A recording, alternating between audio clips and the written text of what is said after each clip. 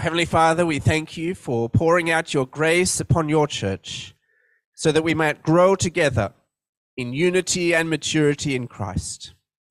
Help me now to speak the truth of your gospel in love, that we may all be equipped to love and serve your people and grow your church. We pray this in Jesus' name. Amen. Well, how do you grow the church? How do we grow the church? I think that's a question that many churches spend quite a lot of hours deliberating over. I think we all want the church to grow. We want it to grow numerically. We want it to grow spiritually. I'm sure you long for the growth of this church as well. But of course, true growth is often hard. It's slow, it's long, it's difficult. Now, many claim that they've found the secret recipe for church growth. A certain type of music, maybe a trendy pastor with jeans and a leather jacket. Sorry, I didn't dress up like that this morning.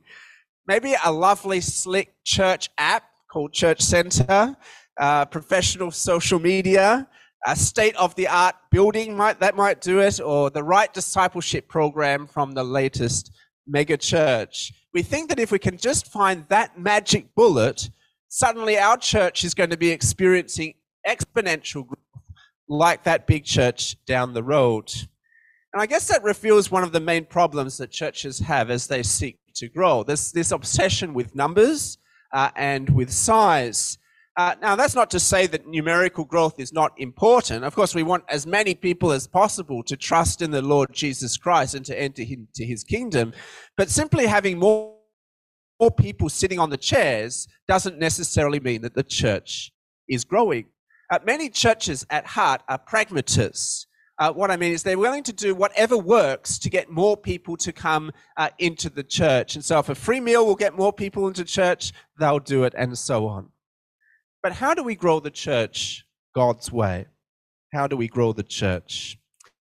Well, in chapter 4 of Ephesians, we come to the great turning point of this letter. We've seen that Paul's aim here is that we will grasp God's great plan to unite all things under the supreme rule of the Lord Jesus Christ. We saw that in chapter 1, verses 9 and 10.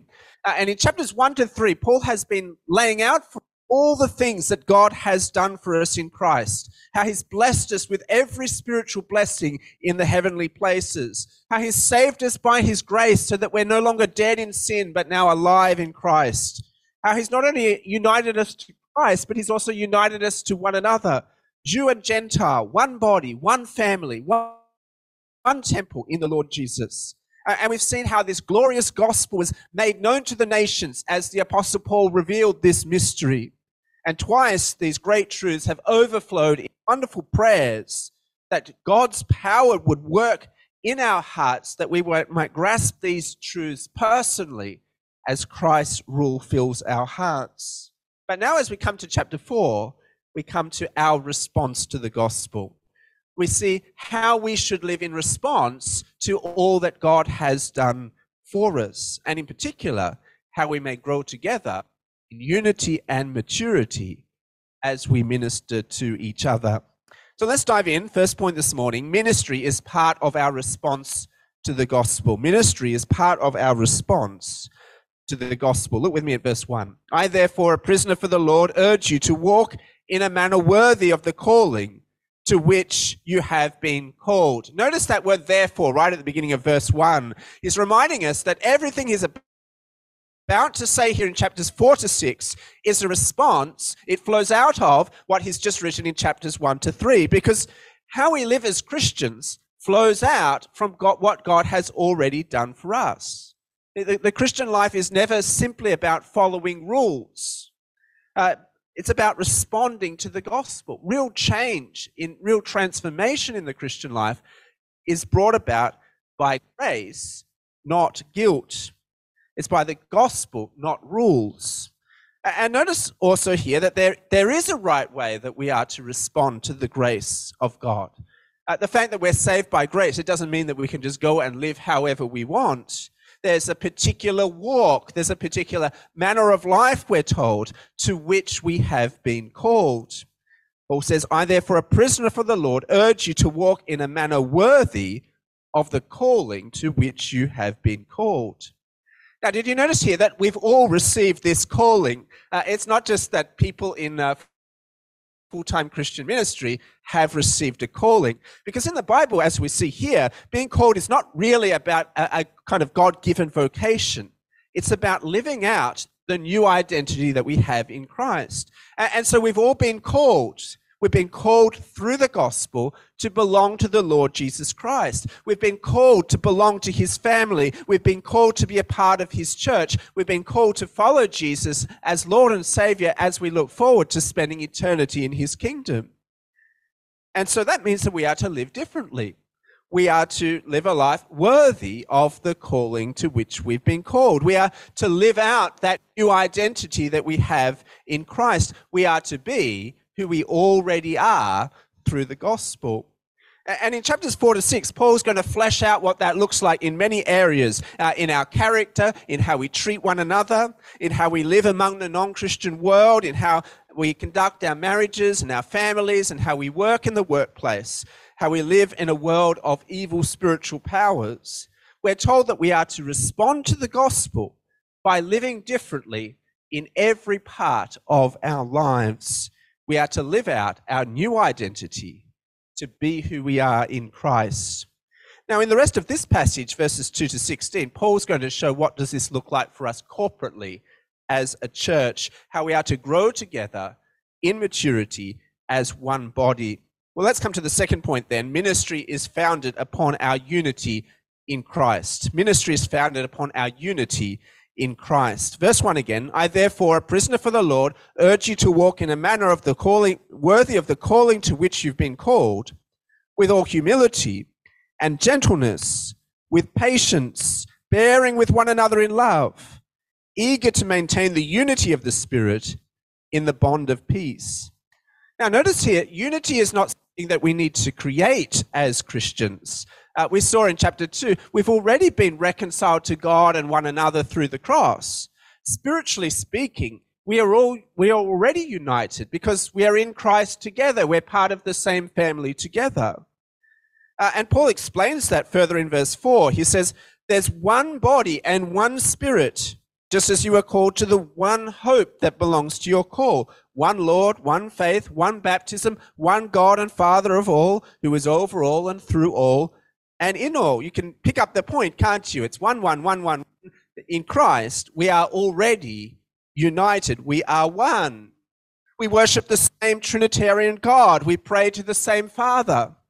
We follow the same Lord, Jesus Christ. We're sealed with the same Holy Spirit. We're told in those verses we believe the same gospel. We have the same faith in Jesus. One faith, one hope for the future. In fact, if you counted, how many times does Paul use the word one there in those verses? Did anyone count? It's actually 7 times. 7 in the Bible is the number of perfection. Paul's point is we are perfectly united through the gospel. And I don't think it's an accident what's at the center of that 7 items as well. One Lord, Jesus Christ. Because chapter 1, verse 10, God's plan for the fullness of the time is to unite all things under the lordship of Jesus Christ. And so the first step for us to begin growing as God's united people to maturity in Jesus is to realize we're already united through the gospel, perfectly united. And so in verse 3, we are to make every effort to maintain the unity of the Spirit in the bond of peace. Not create the unity, but maintain the unity. We need to work hard to express our unity in the Lord Jesus. Paul's telling us here that unity is not something that's automatic. It's not something that is easy. In fact, in every church that I've been a part of, and it's quite a few churches now, there's always been church politics. There's always been different divisions, disagreements, tensions between church members. We all are sinners after all. And so living out our new identity in Christ, being united with one another, is going to take serious effort from each one of us. If we're to have unity between Chinese and Indians, between old people and young people, between rich people and poor people, between elders and deacons, and students and workers, and DG leaders and their members and so on, then that's going to take hard work for us to express our unity in Christ. Because our unity in the gospel is to trump every other distinction that there is, whether it's race or social status or denomination or our musical preference or personality or whatever it is. We are to express our unity in Jesus. Selfish desires, personal agendas, parties and cliques, politics and posturing, none of those things have any place among us when we gather as the people of God. They deny our unity in the gospel. They undermine the gospel reconciliation that we preach. We are to be eager to maintain the unity of the Spirit in the bond of peace. And I guess that means that we won't gossip and complain when something happens that we don't like. We won't avoid or ignore people that have upset us. We'll work hard to live at peace with each other. And of course, to do that, we'll need all those qualities in verse 2. We'll need humility, considering the needs of others more important than our own. We'll need gentleness, taking care not to speak harshly to one another. We'll need patience, giving people room to grow and to change. We'll need to bear with one another in love. That means quick to overlook minor faults without being angry, assuming the best of other people instead of assuming the worst of other people. Maybe this morning that there are people that we are in conflict with, or there are certain people in church that we prefer to avoid. Here is an encouragement for us to work it out, to be eager to maintain our unity in the Lord Jesus. It won't be easy. In fact, it will probably be very hard, but that will be the gospel's work among us. And that is the starting point for ministry. Ministry is founded upon this fundamental conviction that we are united in as one family in the Lord Jesus, that we belong together, that we have a responsibility to one another, that we are to be united in love, because no church is ever going to grow while it is divided or while we're competing with each other or we don't trust one another. When we believe a different gospel or we seek to take the gospel in a different direction or whatever it is, we'll never be able to grow as a church. Ministry is founded upon our unity in Christ. Well, thirdly, we see ministry begins with the teaching of God's word. Ministry begins with the teaching of God's word. You see, although verses 1 to 6 remind us that we're united together as one body in Christ, verses 7 to 16 remind us that actually we're not the same. We're united, but we're diverse. We're one, but we're also different. Look at verse 7. But grace was given to each one of us according to the measure of Christ's gift. Now, I think this passage was actually maybe the second sermon that I ever gave in a church. It was around 15 years ago now. And I gave this sermon to international students who were from many different countries. And I began that sermon with an illustration of Formula One. Some of you, if you know me, I'm quite into Formula One stuff, right? The thing about a Formula One team is that they're united in their purpose. They're united as a team. They want to win the race. But they all have different roles to play. You have the drivers, of course, but there's engineers, there's mechanics, there's the pit crew, and many other roles as well. They're united in one goal, but they have different roles to play. Their diversity is used to serve their unity as they move forward together.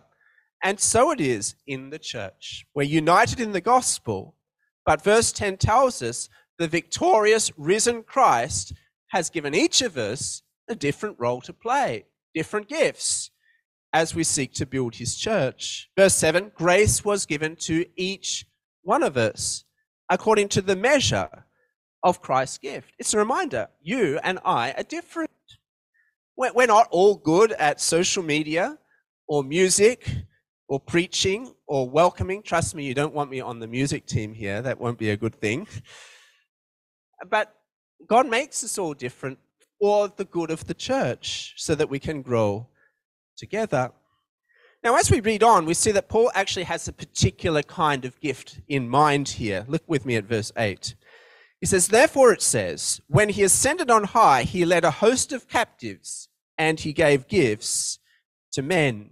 Now that quotation is from Psalm 68, that lengthy Old Testament reading we just had. And in that psalm, God's king returns victorious to Jerusalem in triumphal procession, leading a host of captives, prisoners of war, behind him. And verse 9 to 10 makes it clear that that psalm is fulfilled by the Lord Jesus Christ. Look at verse 9. It says, in saying he ascended, what does it mean that he also descended into the lower regions, the earth? He who descended is the one who also ascended far above all heavens that he might fill all things. See, it's talking about Jesus, do you see? Jesus is the one who came down from heaven to defeat the forces of evil at the cross, who descended to the lower regions of the earth as he died on the cross for our sins. Jesus is the one who ascended into heaven, who now reigns supreme as the supreme king and ruler over all things. Chapter 1, verse 21 says he's far above all rule and authority and power and dominion and above every name that is named, not only in this age, but also in the one to come. Christ is the one who fills all things as he brings all things under his rule. And we're told that this risen, ascended, victorious Lord Jesus Christ gives gifts to his people. It's interesting, isn't it? Sometimes we think that gifts are the sole possession of the Holy Spirit, but different passages talk about the Father giving gifts, the Holy Spirit giving gifts, and here, Christ himself giving gifts. They're the gifts of the triune God. Now, I wonder if you noticed the small change that Paul made there as he quoted from the psalm. Let's put it on the screen side by side, and you might be able to see it. In Psalm 68:18, we read, you ascended on high, leading a host of captives in your train and receiving gifts among men. But of course, in Ephesians 4, verse 8, it says, when he ascended on high, he led a host of captives and he gave gifts to men. Now, this is not a misquote of the psalm, as if Paul, he got it wrong as he was writing the words or something like that. We believe that the Bible is inerrant. The Apostle Paul doesn't make mistakes as he writes things. No, what Paul is doing here is he's drawing out the meaning and the application of the psalm in the light of the Lord Jesus Christ. And what we're to understand here by this way of quoting it is that we who are first the captives then become the gifts. He receives the gifts and then he gives the gifts. He rescues people from Satan's grasp. He brings them under his rule. If you like, we are his prisoners of war. We've been rescued through his rule. And then he receives gifts from men. And then having been rescued, each of us, now that we belong to Jesus, he then gives us grace that we may now be given back to the church as gifts. He gave gifts to men. So that now we are to think of ourselves as gifts to one another. Now, not in the kind of proud sense that you think, I'm God's gift to the church, or the church can't function without me, or something like that. But we are to recognize that we are to so act and serve, enabled by God's grace, that we are to be used by him to serve his people. So when Paul talks here about Christ giving gifts to the church, he's not so much talking about our various talents. He's talking about us as people. Verse 7 says, we've all been given grace. Everyone has a part to play in the building up of God's church. But it doesn't mean that we all have the same part to play. Grace was given to each one of us according to the measure of Christ's gift. And so when we come to verse 11, Paul focuses in on a particular group of people who have an important role to play in growing God's church. And those are the people who teach God's word. Look at verse 11. It says he gave the apostles, the prophets, the evangelists, the shepherds and teachers to equip the saints for the work of ministry, for the building up of the body of Christ. So you can see there's 4 groups there: apostles, prophets, evangelists, and shepherd teachers. I think that's one group I'll explain in a moment. Now, of course, there are no modern day apostles. Acts chapter 1 tells us that the qualification for being an apostle is that you had to be a witness of the risen Lord Jesus Christ. None of us that fits that category unless we're about 2 millennium old, right? And so if someone calls themselves a modern day apostle, then please don't listen to them. This kind of modern apostolic reformation thing is not of God, not of the scriptures. We still have the words of the apostles in scriptures, like we are reading right now from Ephesians, but we don't have modern day apostles.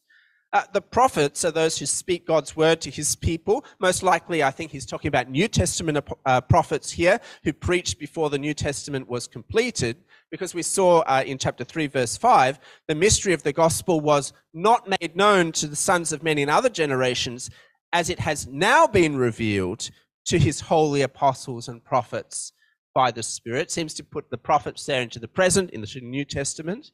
But like the apostles, it's likely that there's no modern day prophets like this. Thirdly, we have evangelists. Those are those who are especially gifted with proclaiming the gospel to others. And fourthly, there is the shepherd teachers or the pastor teachers. That's not two groups here, that's one, because how does a pastor shepherd his flock? By teaching the word of God, like it's happening right now. So what each of these four groups has in common is that they teach God's word. Apostles, prophets, evangelists, pastor teachers, they speak the word of God to God's people. Because the work of ministry begins with the teaching of God's word. God gives his church with people who will bring his word to his people. So I want you to note carefully, though, who actually does the work of ministry. See, ministry is not so much what the pastor does or what the deacons do and so on. Ministry is what the saints do. Look again at verse 11. He gave the apostles, the prophets, the evangelists, the shepherds and teachers to equip the saints for the work of ministry. And if you go back to chapter 1, verse 1, we're told that the saints are the church. Paul's writing to the saints who are in Ephesus, those who are faithful in Christ Jesus. In other words, my job as a pastor teacher is to equip you to do ministry. Of course, that involves me serving too, but if the church is to grow, we must all recognize that ministry is not the responsibility of a special few people, but it's actually the responsibility of all of us. And so if you're a pastor or a deacon or a growth group leader or a Sunday school teacher, or you've been entrusted the task of maybe shepherding your children or your grandchildren or whatever it is, then always remember this. Your job is not simply to do ministry yourself, but to equip those that you are leading to do ministry as well. We never do ministry alone. We must consciously and intentionally train others to do ministry through our own teaching of the Word of God.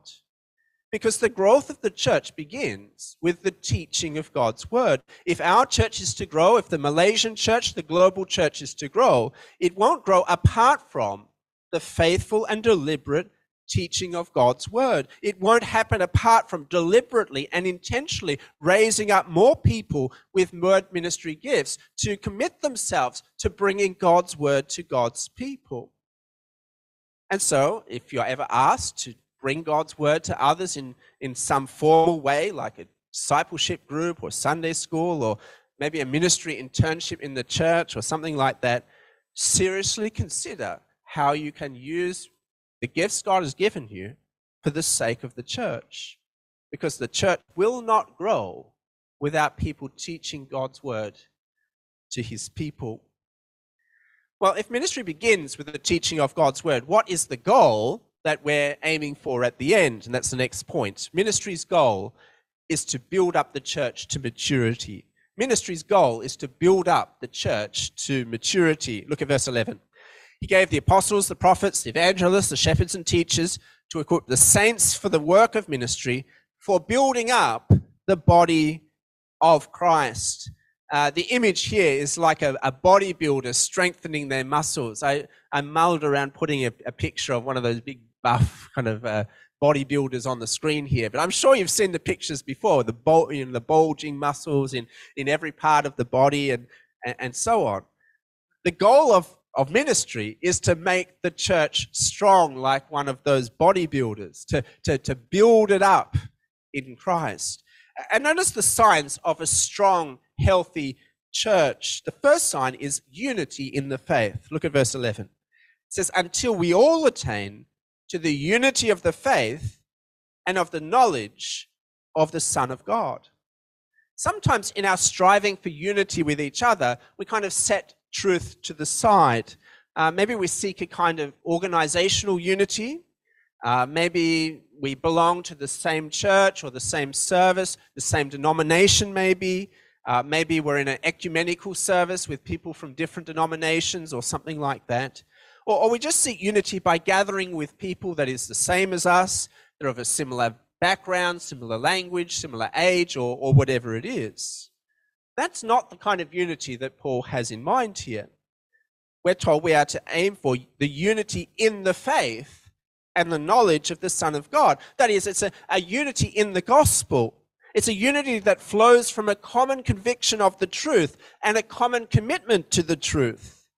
And this kind of gospel unity can only be created as those with word ministry gifts equip us to understand Christ and his word better, so that we may all come to a common shared understanding of who Jesus is, and so be united in the gospel. So the first sign is unity in the faith. Second goal is maturity. A strong church will be one that is mature. Look at verse 13. Until we all attain to the unity of the faith and the knowledge of the Son of God, to mature manhood, to the measure of the stature of the fullness of Christ. So God wants us to grow to maturity. The idea is that we're no longer like little children, but we've all grown up. We've all come of age. We are like Christ. God wants us to know Christ in all his fullness. The knowledge of Christ transforms our lives, and we become more and more like him every day, and we see what that looks like in the following chapters. Chapters 4 to 6 will talk about putting off the old self with its sinful desires and putting on the new self created in the image of God. We won't lie, but we'll tell the truth. We won't steal, but we'll be generous. We won't get angry and bitter. We'll forgive others. We'll walk in sacrificial love. We'll get rid of impurity and sexual immorality.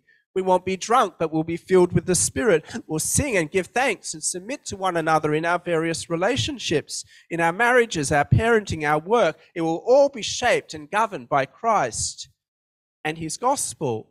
God wants us all to grow to maturity in all of these ways.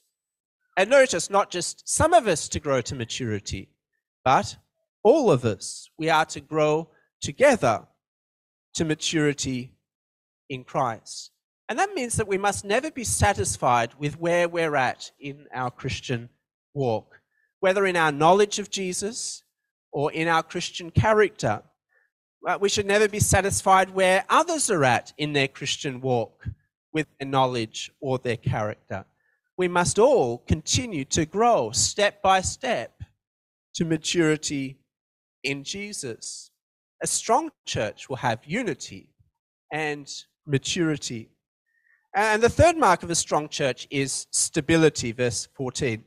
So that we may no longer be children tossed to and fro by the waves and carried about by every wind of doctrine, by human cunning, by craftiness in deceitful schemes. So the church that is mature and united in the truth will be marked by a kind of stability. They will know the truth and they will stand firm in the truth.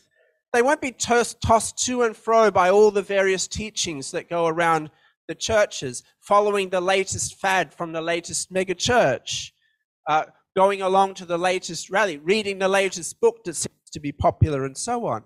They won't be gullible. They won't fall for every single teaching that comes through the church. They will know the truth. They will live out the truth. And so they won't be prey to false teachings when it comes. Whether that's the new perspective on Paul, whether it's the prosperity gospel, whether it's the new apostolic reformation, whether it's the charismatic being slain in the spirit, or more recently, blessing same-sex marriage, or whatever that thing may be. No, they're stable in the truth, they know the truth, and they stick with it, even as these other teachings go around. I hope you see here the importance of going deeper in your faith, of really knowing for yourself what you believe, being a mature Christian, not a baby Christian, but a mature Christian. Because one of the greatest dangers to the growth of the church, especially here in Malaysia, is biblical illiteracy, of not knowing God's word in detail. And we're not immune to that either. Around us, there are so many sermons and Bible studies that are so concerned with being relevant that they lack careful teaching. People love to share their opinions about lots of things. We love sharing, don't we? But not studying carefully what God actually says. But if we never dig deep into God's word, we will remain children in the faith. We'll be immature. We'll be tossed to and fro every time something new comes around. We'll be in danger of division, in danger of ungodliness, because we don't know the truth that will unite us and make us mature. We all need this truth, and to be growing in this truth and letting this truth change us as we study the Bible and let it transform us in every part of life. I want to say to us this morning, let's not take it for granted that we are a gospel-centered, Bible-based church. I want to ask you this morning, how are you personally going in reading the Bible and praying? Are you committed to meeting with other Christians, say in a discipleship group, to study the Word of God together? When is the last time you read a Christian book or went to a Bible seminar that would challenge you and help you to know God better? My prayer is that we would all know deeper and deeper and deeper this gospel truth, and so be transformed by it that we engage in ministry to one another. Well, finally, the last point this morning, ministry's essence is every speaking the truth in love. Ministry's essence is every member speaking the truth in love. Look at verse 15.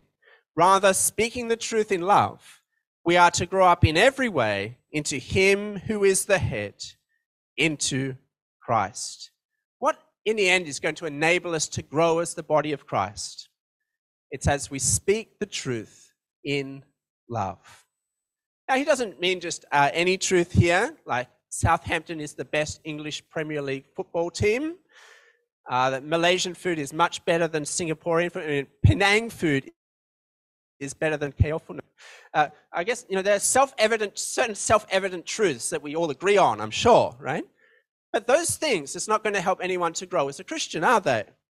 The truth that he's talking about here is the truth about Christ, the truth that's found in the scriptures. If you just look down a few verses to verse 21, he says, assuming that you've heard about him, Jesus, and were taught in him as the truth is in Jesus. So it's as we speak the truth of Christ to one another, the truths of the gospel, that's what's going to enable us to grow in maturity as Christians. But of course, if we're going to speak the truth in love to one another, then we need to know what the truth is, don't we? We need to have been taught what the truth is. You can only give what you've got. You can only say what you already know, isn't it? Otherwise, you'll just be speaking worldly wisdom. You won't be speaking the gospel to others. But notice, truth alone is not sufficient. It is truth and love. The manner in which we speak the gospel to each other also matters too. It's not just being blatant with other people or harsh with other people, shoving the truth down someone's throat or something like that. Some Christians like to do that. It means that we're speaking the truth in relationships of love where we really care about the other person. It doesn't mean that we'll never rebuke them, because rebuke can be a loving thing to do too. But it will certainly affect how we do it. Now, if we have our doctrine 100% correct, but we have no love for each other, well, that's useless, isn't it? On the other hand, if we've got love as wide as the ocean, but our doctrine is as deep as a little river, then that's not going to be useful either, is it? It might be warm and fuzzy and all that, but if I really love you, I will tell you the truth. and I'll tell you the truth about Jesus.